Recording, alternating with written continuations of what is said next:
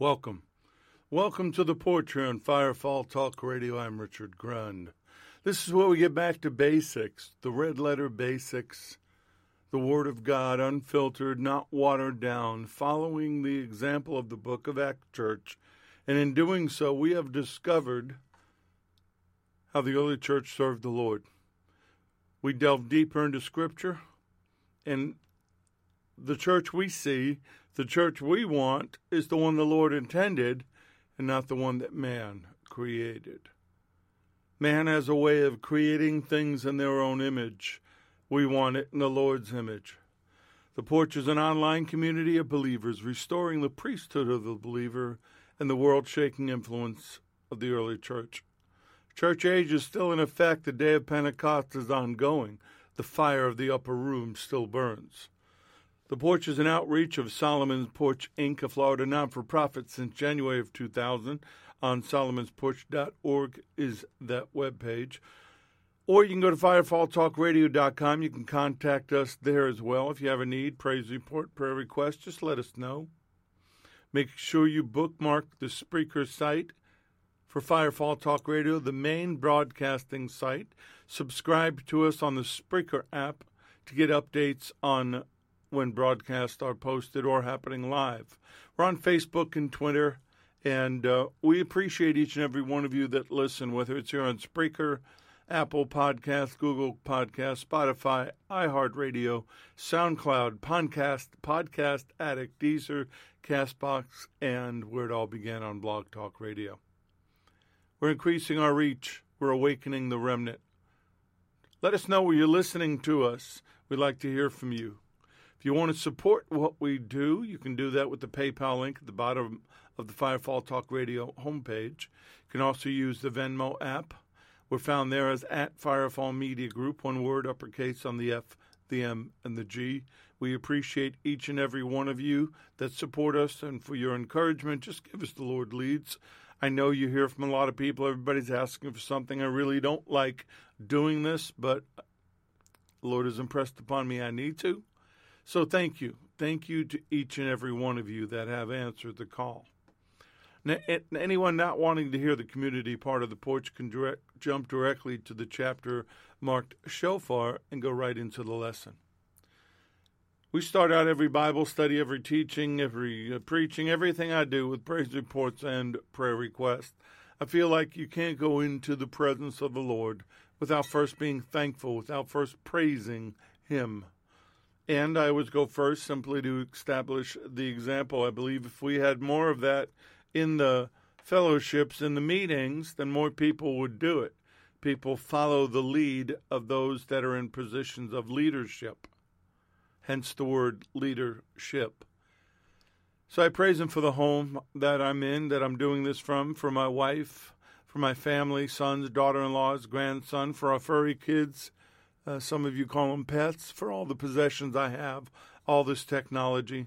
It allows me to do this for Him. I praise Him for His protection, that even in the midst of the storm, even in the midst of everything going on out there, we are covered. We are hidden under the shadow of His wings. We have available to us things that will keep us safe. I praise Him for His ministry, the one that He lets me work for Him. For the dreams and the visions, and I know I say this a lot, but folks, they're just nonstop. I cannot close my eyes. I cannot go into a dream state without some sort of spiritual or supernatural occurrence. And I know I'm not the only one. I've talked to others. I praise Him for His healing virtues that are still available to us. Whatever your need is, take it to Him. Tell Him. Ask Him. Believe it and receive it in Yeshua's name. I praise Him for the ability to praise Him for everything. Never take anything for granted. I praise Him for His favor and revelation, that we are new creations and we are living in prophetic times. If you can't see that, you're not paying attention. I praise Him for America, for being in a country that allows us to do this without fear of reprisal or attack. I praise Him for the signs that He's giving us, that He's getting ready to return. So we should be ready. We should have one eye on the sky and one eye on the job. We should not be caught unawares. Now let's pray. I pray for the Middle East. I pray for Israel and the peace of Jerusalem. Psalm 122, verse 6, pray for the peace of Jerusalem. May they prosper who love you. And I've always prayed for Israel. I prayed for its leaders. I prayed for its protection. I prayed for his church and his remnant. I pray for America and its leaders and its citizens. We're in the midst of a lot of unrest and turmoil, and I'm sorry to tell you, I don't think it's going away anytime soon. It's the season we're in. It's a sign of the times. And I pray that all the evil would be exposed, and not just exposed, but dealt with. We need divine justice. We need for things to be dealt with. Cannot just bring them out into the light. They have to be taken care of. So I pray that every hidden thing be revealed, no matter what, no matter who, and no matter how. I pray for the fatherless and the widows, the innocents, the victims of injustice. They're always on my mind. They're always in my prayers. The slaughter of the innocents. Every day I become more offended, more angered by the murder of babies in the womb, by the butchering, the barbaric nature of hacking them up and then selling their body parts. I'm sorry, you cannot be a believer in the King of Kings, Lord of Lords. You cannot be born again and be all right with that. I pray for the missing and exploited children, the victims of human trafficking and sex trafficking, a purely diabolical, satanic endeavor. I pray for our brothers and sisters around the world being slaughtered and persecuted for their faith. We know that as we get closer to the end, this will increase. Therefore, our prayers must increase. Religious persecution, anti-Semitism, the things that we're seeing in the news, the things that are happening are a sign of the spirit of the Antichrist growing bolder and bolder, that spirit of lawlessness that we've been warned about. I pray for divine wholeness, health, and continued healing as we get back to our divine design. We cannot do what he's called us to do without that. So each and every day, I want you to go before him and ask him and pray and speak. Speak out the word, claim. And I don't mean name it and claim it. I'm talking about speaking the word into existence and believing and receiving. Healing for each and every one of you that have been dealt a raw hand, that have had things happen to you, whether by accident, by the world, by others, whatever it is, right now.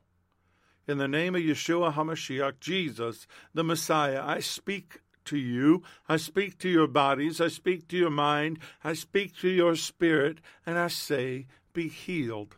Be made whole. Each and every one of you, my wife Deb, and everyone out there that is dealing with a sickness, illness, injury, or disease. And in that regard, I pray for protection. That Psalm 91 covering that keeps you hidden, that keeps you covered by his angelic protection.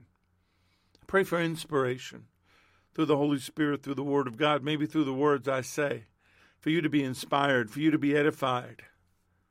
We need it. We need it now more than ever. I pray for the remnant to wake up. If you're a part of the remnant, if you've made it through the flood, you've made it through the storm, you've made it through the fire, and he needs to use you, then rise up. Answer the call to action. Answer the call to help. If you've been blessed, be a blessing. If you know somebody that's been blessed, be a blessing. The needs are great. People have needs, ministry needs, personal needs. Firefall has needs. This documentary has to get done. I will not put it out there incomplete, unfinished, or not good enough. I won't do that. I also believe that this is a time for SRT to come forward and hit the road, to become highly mobile. That takes money. That takes funds. I hate talking about money. I really do. But I know that the Lord has told me that there are people out there that he has inspired, that he has touched. They just need to find us. They need to hear about us. They need to hear about the Porch. They need to hear about Firefall Talk Radio, Firefall Media Group, SRT. So we just pray that the word gets out there, that the open conduits of his blessings to fund the dreams, the vision, and the missions, to destroy the work of the enemy, to set the captives free, to bring the gospel and do what needs to be done would happen. Highly mobile, highly effective. able to drive, not fly, unless, of course, the Lord wants to give us a jet. We'll take it. To own our own equipment. We're going to get it done, folks. I know it's been long. I know it's been delayed, but I've not given up, so don't you either. Keep praying for us. Continue to pray for divine favor in matters, not just us. I know others who are dealing with legal matters. They're dealing with adversities. They're dealing with needs. We have a fallen world system, but we know the King of Kings, the Lord of Lords. We know the great judge. Take it to him. And finally, for all of our lost family members, we call them into the kingdom. We pray them into the kingdom of light, the kingdom of his Son. Kim in Fort Mitchell, the only other one I have tonight, says, I praise the Lord for keeping me sober every day, for giving me the life that I prayed for. Thank you, Father, for saving my soul and giving me purpose. Thank you for blessing me with my children, my husband, my dog Bruno, my friends, the Porch community, and everything else you have given me. It was your will for me to get a raise at work, and I want to praise you for that. Thank you for everyone who prayed as well. Please continue to protect my family as well as the Porch families. Heal our hearts, minds, and spirits. She continues to pray for Junior and his family. Junior is out in Oklahoma. He and his wife and his daughter had COVID. From what I understand, Junior and his wife went back to work today. Kim also says, Father, help me be the light in the dark. Show me how to shine. Save my mother and husband's soul and deliver my family and protect the innocent in Jesus' name. Well, Lord, we come to you now. Come to you as your children. We boldly approach the throne of grace and mercy, saying, Abba, Father, Papa, God, Daddy. Abba, we love you. We love you with all of our heart, all of our mind, all of our soul, all our spirit, everything that is within us. We love you. And we thank you for loving us even when we were unlovable. We thank you for making a way out for us, for not letting the enemy have us, for sending Yeshua, your only begotten Son, to die for us, to shed his blood, to pay our price, to pay for our sins, so that we can be reconciled to you.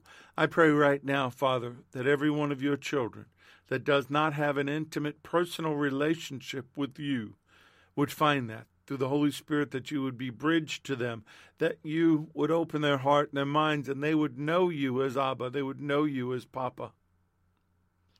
And Lord, I thank you for what you did. Each and every day I thank you. I will never forget, ever.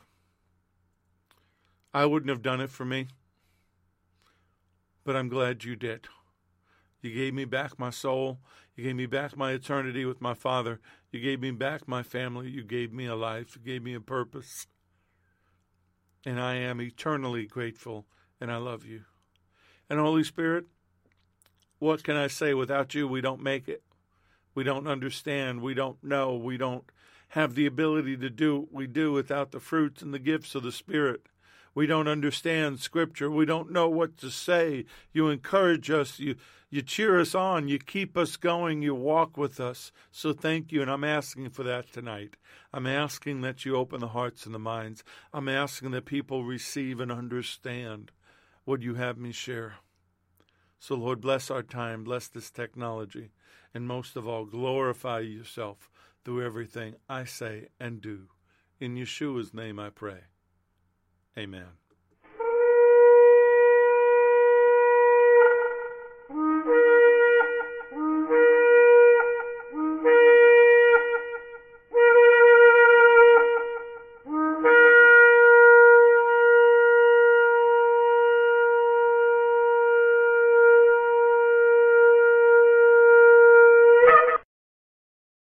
These lessons are proprietary information except where noted the information comes from outside sources. The combination of that information, the matter presented, is exclusive, cannot be repeated or used without permission.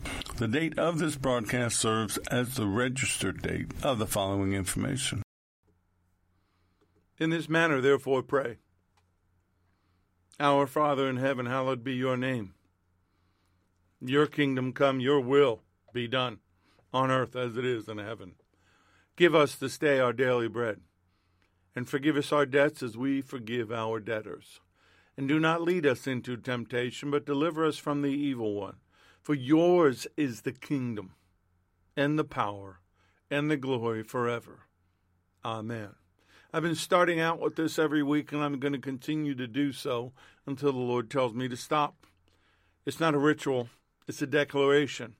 It's a reminder for us to understand who He is and who we are in Him. That's why for me what this means is, Abba, Father, who is in heaven, holy is your name.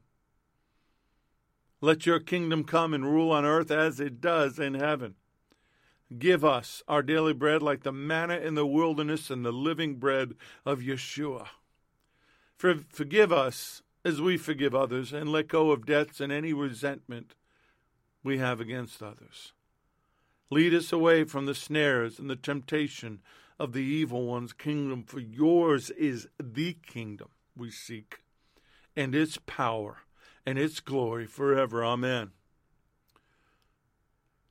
So tonight, I can tell you that I'm starting a series. I don't normally do that, but this morning I got up not knowing what I was going to teach on.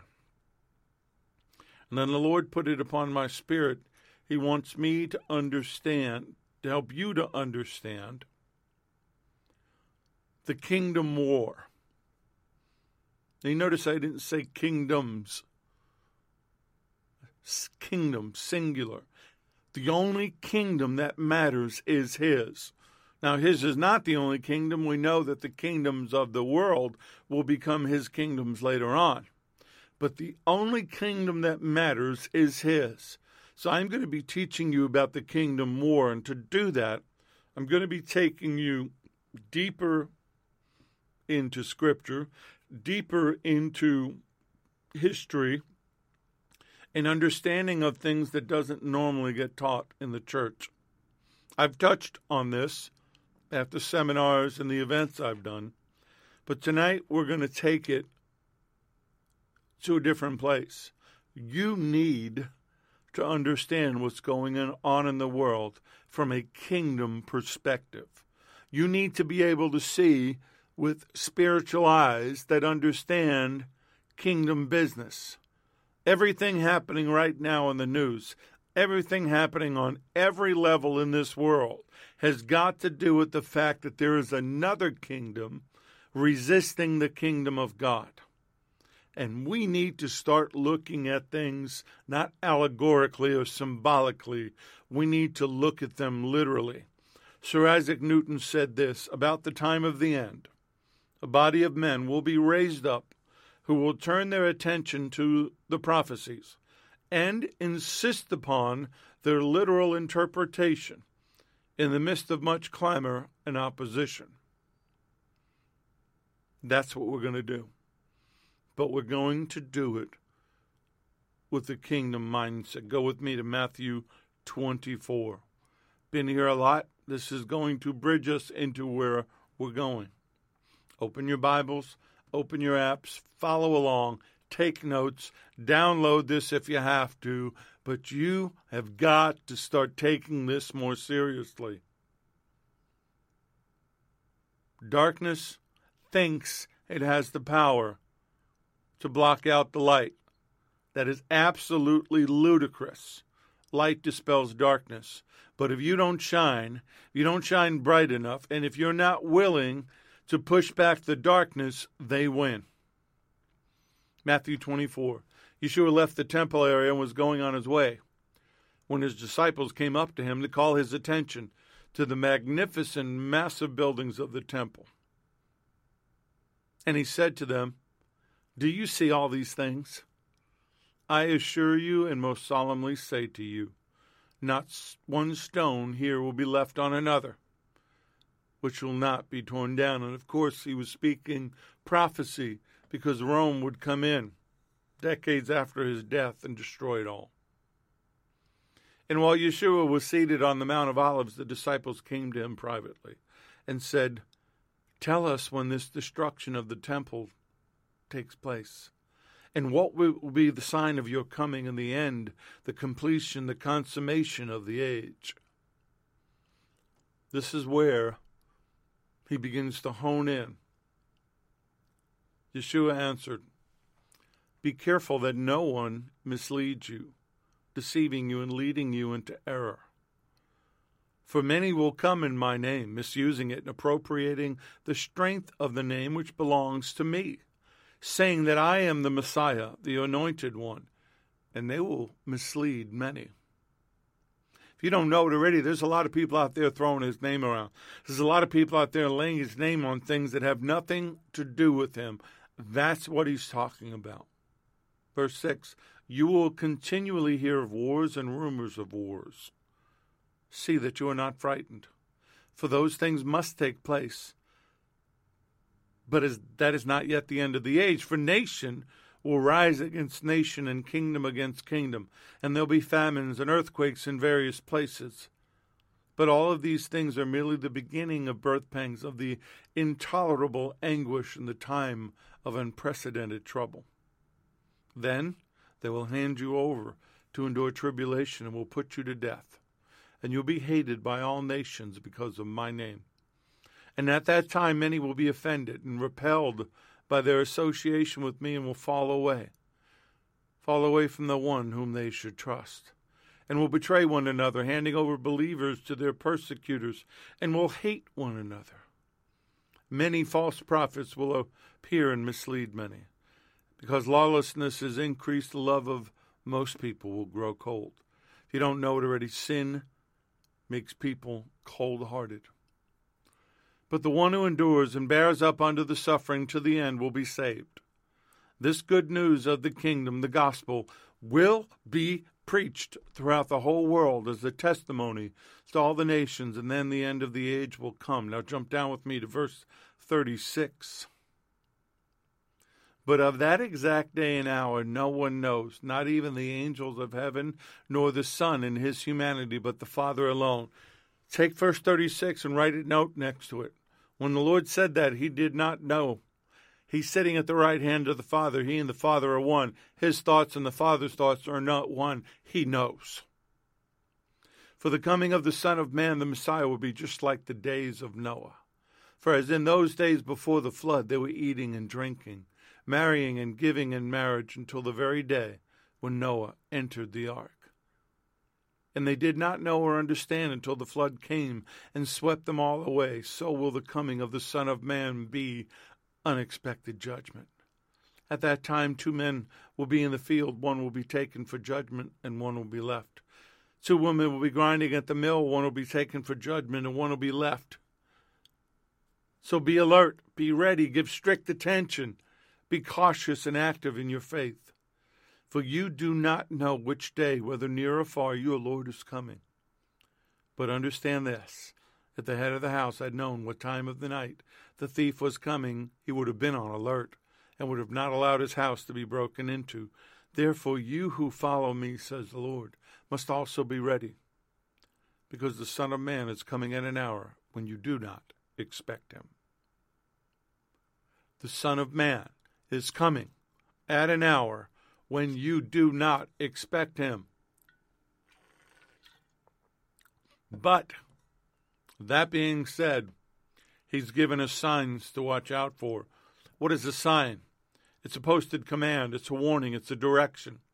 It's something material or external that stands for or signifies something spiritual. In other words, it's a portent. It's something that foreshadows a coming event, prophetic indication or significance. That's what we're going to talk about from a kingdom perspective. The Lord gave us signs to watch for, indicators of where we are in the prophetic timeline, what to watch for, and what will be going on. The problem is, it's never what we expect. Mark Twain said, "A thing long expected takes the form of the unexpected when at last it comes." I do not believe, and I've talked to many people, I interact with many people, and have in the past. I've not met too many people that sees what I see. And I think that's because I have a specific calling. Lord told me that again today and said it yesterday when Larry and I were praying. I speak to you differently. I show you different things. It always lines up with the word. It always lines up with prophecy. But it doesn't mean others will see it. But he's given me the freedom to begin to share with you. So Matthew 24 is giving us warnings to watch out for in the end times. Nation will rise against nation, kingdom against kingdom. There'll be famines and pestilences and earthquakes in various places, but all these things are merely the beginning of the birth pangs, merely the beginning of a time of intolerable anguish and the time of unprecedented trouble. We're stepping into that age. We are in what I believe to be the onset of the days of Noah. We're not there yet, and I'll explain why. But what I need you to understand tonight is who is behind the time of anguish and this time of unprecedented trouble. Since we're talking about a kingdom war, we must acknowledge that there is another kingdom, the kingdom of darkness, Satan and his fallen angels and their demonic offspring. So let's get a little history on that. Let's back up a little bit. Some of you already know this. Some of you may be hearing it for the first time. But if you want to understand how we got to where we are, yes, we could go back to the garden. But it really kicks off in Genesis 6. Starting in verse 1, when the people began to multiply on the face of the ground, on the face of the earth, and the daughters were born to them, we're talking about the daughters of Adam. The sons of God saw that they were fair, and they took wives for themselves of all that they chose. Then the Lord said, My spirit shall not abide in man forever, for they are flesh, and their days shall be 120 years. The Nephilim were on the earth in those days and also afterward, when the sons of God went into the daughters of humans who bore children to them. These were the heroes that were of old, warriors of renown. The New Living, that was the NRSV. The New Living Translation takes it a little deeper. In those days, and for some time after, giant Nephilites lived on the earth. For whenever the sons of God had intercourse with women, they gave birth to children who became the heroes and famous warriors of ancient times. Well, first of all, because of this, he decided that man would not live beyond 120 years. And some believe that ties to the 120-year time frame to build the ark. That was a time of grace. Now we know we don't live that long anymore, because as time wound down, so did our life expectancy. But God determined, our Father determined to reduce man's life expectancy because of humanity's predilection to sin and evil. In case you don't know it, unsaved, unredeemed man is evil. But there's a phrase in Genesis 6:4 that should trouble you. In those days, and also after that, apparently, the strange things happening in the days of Noah were not confined to just the period before the flood. Somehow, and I'll explain that, it began again after the flood. So the sons of God and their wives produced children who were giants, the mighty men of old, and they were wiped out by the flood. Who are the sons of God? Don't understand why my voice decides to leave me just as I start to teach. The sons of God are the B'nai Ha-Elohim in Scripture. That term, B'nai Ha-Elohim, sons of God, appears 4 times in the Bible exactly like that. Genesis 6, 1 through 4. Job 1, verse 6, Job 2, verse 1, Job 8, verse 37, and Psalm 29, 1. And in every single instance, it means angels. So the sons of God, the B'nai Ha-Elohim, are the watchers from heaven, sent down by Almighty God, sometimes called the Ancient of Days, to preside over the earth and its human inhabitants. Now, why would he need to send watchers? Well, first of all, we got to remember Satan and his angels have been cast out of heaven. They've been cast down to earth. So humanity needed help. God sends these watchers, 200 of them, 10 rulers of 20. Except here's what happens. They get down here. They see how good-looking Adam and Eve's daughters are. And I believe through some kind of satanic influence and mesmerism, they suddenly decide, wow, that looks really good. I think I want some of that. I'm giving you the Richard Grund translation. Basically what they did, they decided to forego their divinely appointed position. They rebelled against the rule of heaven. They left their heavenly state to become terrestrial. In doing so, they disconnected themselves from the throne room. They disobeyed their Creator. They gave up heaven for earth because of their defiance. Is there scripture to verify that? Yes, it's in the book of Jude. Jude 1, verses 6 through 7. And the angels who did not keep their own position, but left their proper dwelling, he has kept in eternal chains, in the deepest darkness for the judgment of the great day. Likewise, Sodom and Gomorrah and the surrounding cities, which are in the same manner as they, indulged in sexual immorality and pursued unnatural lust, which in the Greek means they went after other flesh than what they were designed for, serve as an example by undergoing a punishment of eternal fire.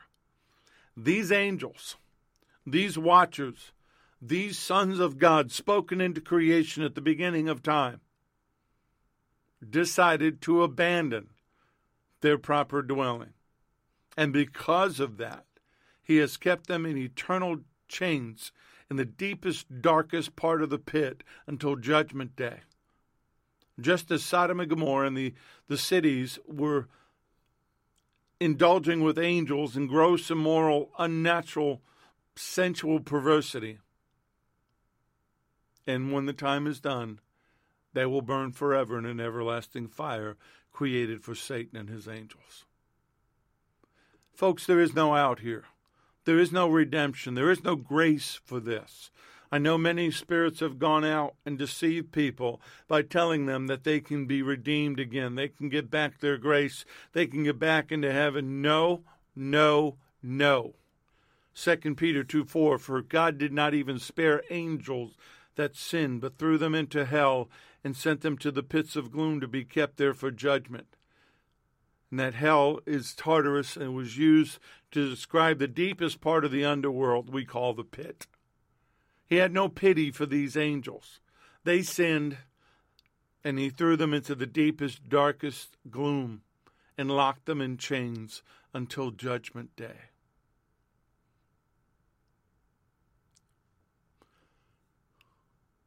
There is no freedom. There is no redemption. They're even lower than Sheol. They're deep, deep, deep dark, and I believe it's in the center of the earth. I can't prove that. I just believe it. I believe the burning molten fire core is what the lake of fire is. So these watchers, they rebelled. They sinned against God.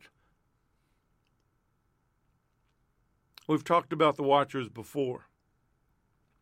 They're mentioned in Daniel 4, verse 13, Daniel 17, Daniel 23, Jude 6 and 7, also mentioned in two books that are not a part of the canon, First Enoch and the Book of Jubilees, and they're also mentioned in the Dead Sea Scrolls, something called the Book of Giants. The disciples and the Jews of that day knew these stories. They knew the writings. They knew the history. Along the way, it's been kept from us. I'll talk about that later next week. I don't want to give you too much intellectual stuff this week, but I'll explain to you why they kept it from us. But these watchers, they're bound. They're in pits. They're in darkness. Why? Here's why. Well, it's a mathematical equation. You take the sons of God, you put that into the daughters of Adam, and the end result is the Nephilim. Supernatural human hybrids, genetic mutations, abominations. Their effort to rebel, their effort to create their own offspring went horribly wrong.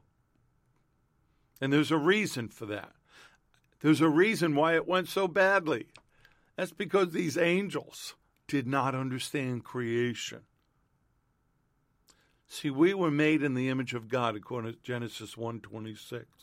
And from that point onward, everything that reproduced and gave birth was based upon the founding principle, God, man's image, Adam, Eve came from Adam. So the genetic structure of man was locked in. It could not be mutated. It was divinely ordained. However, when the fallen angels entered into the daughters of Adam and added their seed into the mix, it did not match with the DNA of humanity. And the mismatch created a mutation, a genetic mismatch. Programming goes haywire, and what's created is an aberration of the original design, and that mutation we call the Nephilim. And when it says they took for themselves wives, it's always plural. It didn't say they took for themselves a wife. It says they took for themselves wives, all that they chose. I personally believe and teach that this indicates the first recorded event of forcible polygamy. And from what I read in Genesis, what I read in Enoch and some Jubilees and some other accounts, Josephus did it, I'll mention that in a second, it doesn't sound like there was any resistance. Now, maybe it was fear. Maybe it was flattered. Wow, this really good-looking angel wants me. I don't know. But what I do know is what we see is the end result is the Greek and Roman legends of half man, half animal, half this, half that, of the Greek gods, the Roman gods. Legends come from truth somewhere. And I believe that all of the legends we hear about happened in the time before the flood. Now, I don't know how they did it. There have been some people that taught about that. Maybe we'll get into that another time. It doesn't really fit a Bible study time frame. Maybe it was force. Maybe they were raped. Maybe it was deception. Maybe they shape-shifted and took human forms or identities. Maybe it happened at nighttime through sleep paralysis and is the origin of the incubus legends. I don't know how it happened. What we do know is, according to Scripture, these hybrid human creatures were born. And when the Bible uses the word wives, it correlates in Hebrew 115 times in the Old Testament that it was a permanent, ongoing relationship. Now, from the story in Enoch, and I will explain to you next week why I consider aspects of Enoch correct. They line up with the Word. They are quoted by the Lord and by the disciples. I've had people accuse me of heresy. I've had people attack me. Funny thing is, one of the people, I won't mention names, who used to attack people like me for teaching on this and teaching on the Nephilim, now thinks he's the go-to guy for all this information. He's the teacher of the supernatural, though he's had no personal supernatural experience in his life. Won't go there. Let it go. But I believe that when they got a taste of this human sexual interaction, they couldn't stop themselves. Let me read you just one part of the book in Enoch. First Enoch, it's the only one I pay attention to, chapter 1. And again, First Enoch lines up with Scripture, lines up with other books that line up with Scripture, lines up with the Dead Sea Scrolls, which really lines up to Scripture. It came to pass when the children of men had multiplied that in those days were born unto them beautiful and comely daughters. And the angels, the children of heaven, saw and lusted after them, and said to one another, Come, let us choose us wives from among the children of men, and beget us children. And Samyaza, who was their leader, said unto them, I fear you will not indeed agree to do this deed, and I alone shall have to pay the penalty of a great sin. And they all answered him and said, Let us all swear an oath and all bind ourselves by mutual imprecations not to abandon this plan, but to do this thing. Then they swore all together, and bound themselves by mutual imprecations upon it. And they were in all 200, who descended in the days of Jared on the summit of Mount Hermon, and they called it Mount Hermon because they had sworn and bound themselves by mutual imprecations upon it. I've taught about Mount Hermon. I've taught about the cave of Pan. The transfiguration of the Lord happened on Mount Hermon, I believe, is an in-your-face to the fallen. But what we understand is that they created a society. Now remember, the days of Noah were just not 120 years. It was 120 years of him building the ark and being a preacher of righteousness, the days of Noah were anywhere from 400 to 1,200 or 1,400 years, depending upon whose commentary you read. Remember, in those days, they lived a lot longer. And for the Nephilim to cover the entire earth had to take generations.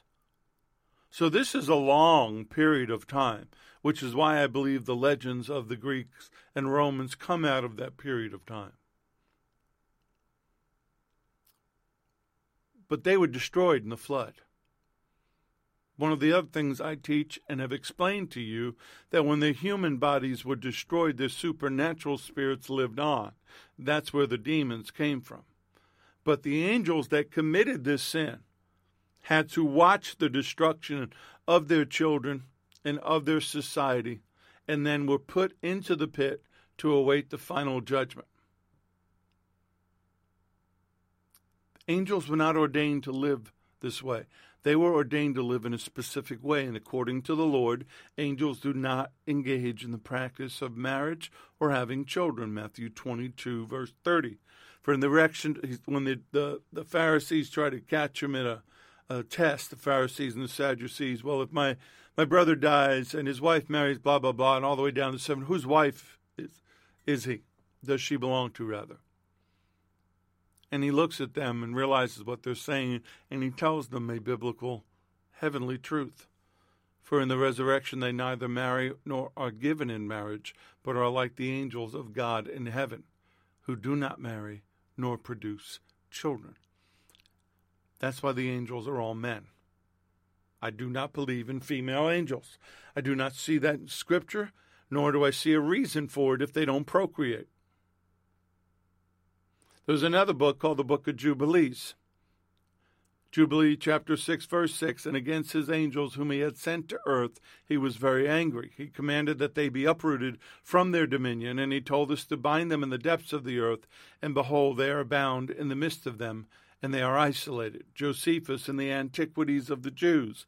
For many angels of God accompanied with women and begat sons that proved unjust, and despiser of all that was good. And on account of the confidence they had in their own strength, for the tradition is that these men did what resembled the acts of those whom the Grecians called giants. The book of Jude lines up with everything I just said. Jude 6, and in the same way there were heavenly messengers in rebellion, who went outside their rightful domain of authority, abandoned their appointed realms. God bound them in everlasting chains, keeping them in the dark abyss of the netherworld until judgment of the great day.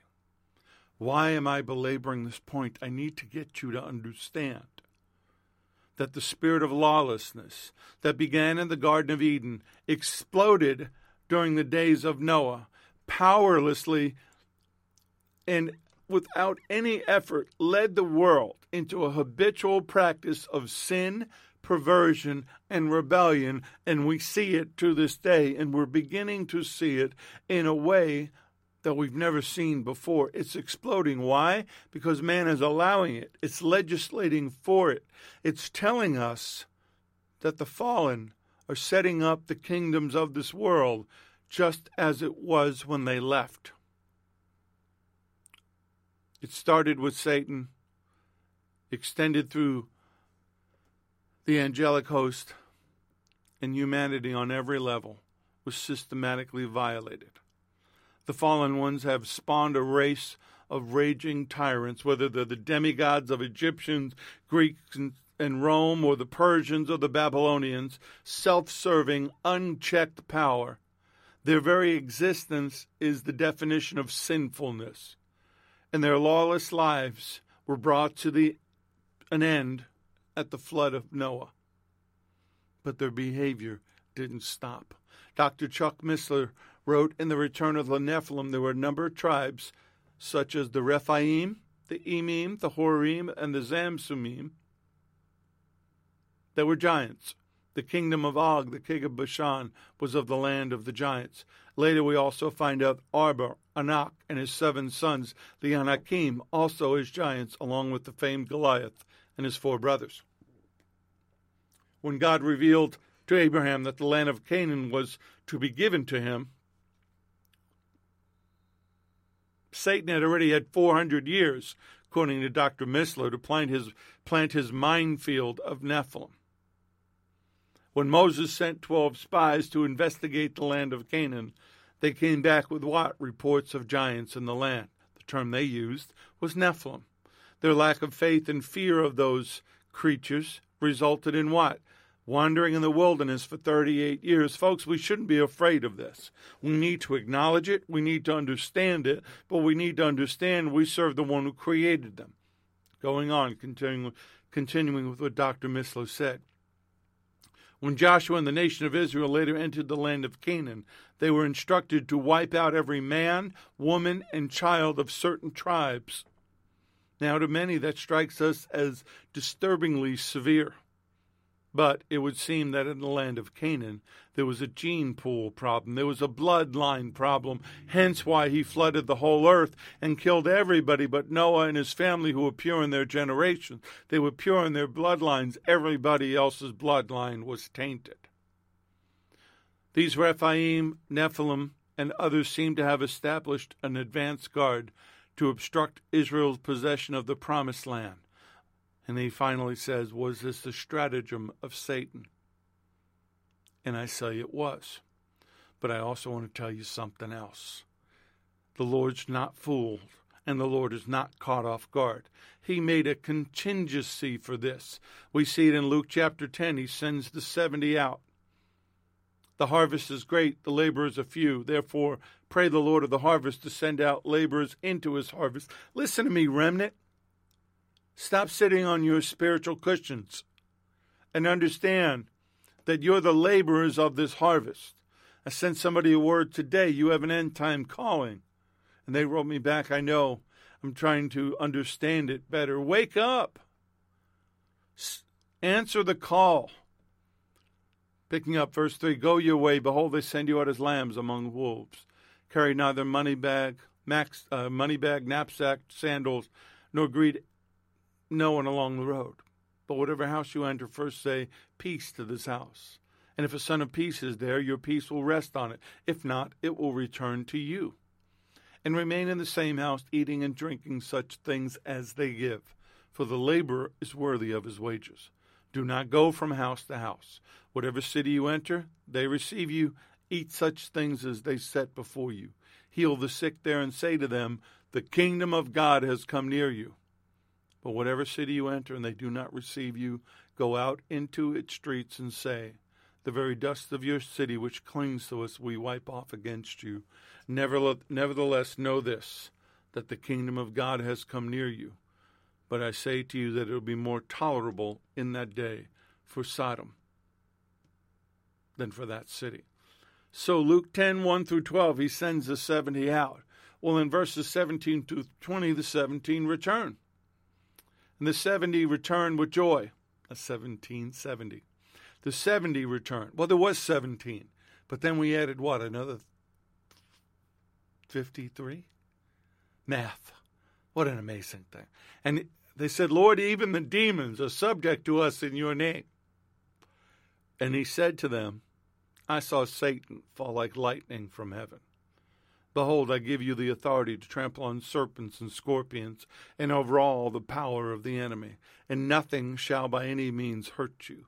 Nevertheless, do not rejoice in this, that the spirits are subject to you, but rather rejoice because your names are written in heaven. The Lord made a way. He made a plan. David and his mighty men of valor, Joshua and the warriors of Israel, they were slaying Nephilim. They were killing giants. But the supernatural spirits they could do nothing with because they did not have the blood of the Lamb. They did not have the infilling of the Holy Spirit. Serpents and scorpions, I believe, are supernatural manifestations like the ones coming up out of the pit at the end in Revelation. This war, this kingdom war, has been going on since Satan fell. The Lord said, I saw Satan fall like lightning from heaven. You know, he didn't say that to him in the wilderness in Luke 4. He could have. He could have rebuked him. He could have told them to shut up. He could have said, hey, remember me? I'm the one who threw you out of heaven. He didn't do that. He left us an example of our authority and the way to do things. Revelation 12, 7 through 9. And war broke out in heaven. And Michael and his angels fought with the dragon, and the dragon and his angels. Therefore the dragon and Satan fought. But they did not prevail, nor was a place found for them in heaven any longer. So the great dragon was cast out, that serpent of old, called the devil and Satan, who deceives the whole world. He was cast to earth, and his angels were cast out with him. We know from Genesis 12:4 that he took a third of the angelic host with him. As Dr. Missler said on Reflections in the Dark when we interviewed him, Satan has a numbers problem. He's outnumbered 2-1. Then you add to that to the Spirit-filled church and the people that fight against him. He needs another Nephilim birth project. Not going into that tonight. Just want to drop that into you. But his fall was catastrophic. It was explosive, like lightning, forcibly, violently. He was thrown out of heaven. This wasn't a, hey, get out of here. This was, you're out of here, never speak in your name again, and then thrown down to earth. His effort to run a coup in heaven against the rule of God cost him everything. And instead of ruling in heaven, his kingdom was on earth, and that's confirmed in Isaiah 14. Oh, how you are fallen from heaven, O Lucifer, son of the morning. Oh, how you are cut down to the ground, you who weaken the nations. For you have said in your heart, I will ascend into heaven. I will exalt my throne against the stars of God. I will also sit on the mount of the congregation on the farther side of the north. I will ascend above the heights of the clouds. I will be like the Most High. Folks, that's why he wants the Temple Mount. That's why he wants Jerusalem. He wants to declare himself as God when they build that third temple. And the stars of God, we know from Scripture, refer to the angels that God created. We know that from Job 38, 4 through 7, when God asked Job, where were you when I laid the foundation of the earth? Tell me, if you know and have any understanding, who determined the measurements of the earth, if you know? Who stretched the measuring string upon it? Or what were its foundations fashioned to? Or who laid its cornerstones? When the morning stars sang together and the sons of God, the angels, shouted for joy. Satan, the god of this age, has blinded the minds of people to serve him, to help him break his brothers and their sons out of prison. Now we know the Lord's going to open that prison and let them out. And anybody who thinks you want to be here after that, so be it. I've seen in dreams and visions what it'll be like. You don't want to be here. Your choice. But Satan, according to the Lord in Genesis 12:31, is the God. He's the ruler of this world, but he will be cast out. The God of this world, as mentioned in 2 Corinthians 4, verse 4. We know that this is how it plays out. This is how it happens. We cannot be blind to this. We cannot keep looking at everything from a natural perspective. I'm going to go here and I'm going to be careful. What you're seeing politically right now is a battle between kingdoms. It's a battle between darkness and light. It's a battle for America. It's a battle for the church. Stop putting your hope in men. God will use men. Hey, he used the donkey to stop the madness of a prophet. He can use anyone he wants to use. But let's not elevate people that God uses. Because once you elevate somebody that God uses, you're daring him to knock them down. He will have no other gods before him.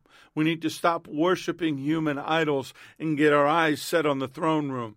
We are in a kingdom war, a war that shouldn't be even. This shouldn't even be a question. He took captivity captive. He made a spectacle of them. He gave us all authority in heaven and earth, and we're fighting for our lives. That shouldn't be. Let me say that again. That shouldn't be. David and the mighty men of valor and Joshua and the warriors of Israel, he gave them power to slay the Nephilim in numbers. David and his men of valor fought for so long the swords sunk into the meat of their hand.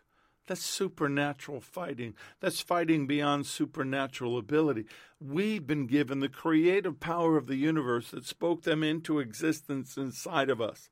You should have the confidence and the ability to speak to them in power, to speak to them in the name of Yeshua. I know I've done it. If you need videos to see it, to encourage you, let me know. But the fact is, the name above all names forces them to bend their knee.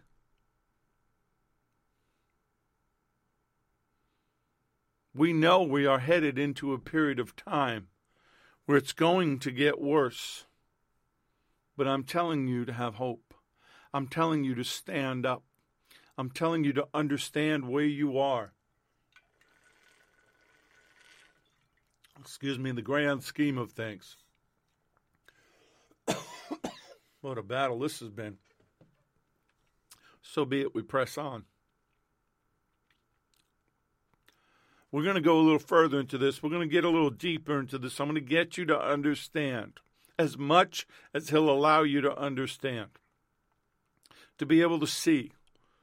Can't promise you that you'll see in two worlds. Not sure you'd want to.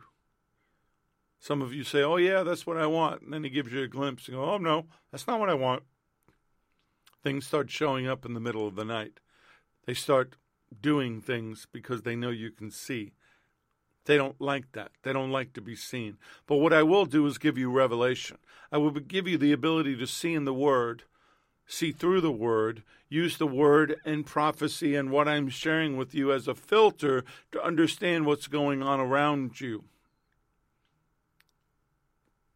To be forewarned is to be forearmed. Knowledge is power. So, Father, I ask right now, with what I have just poured out onto them, that they would begin to understand that you'd be stirring them up. You're stirring up your enlightenment, the knowledge of you inside of them. You're giving them eyes to see and ears to hear. You're stirring up inside of them their place in the kingdom.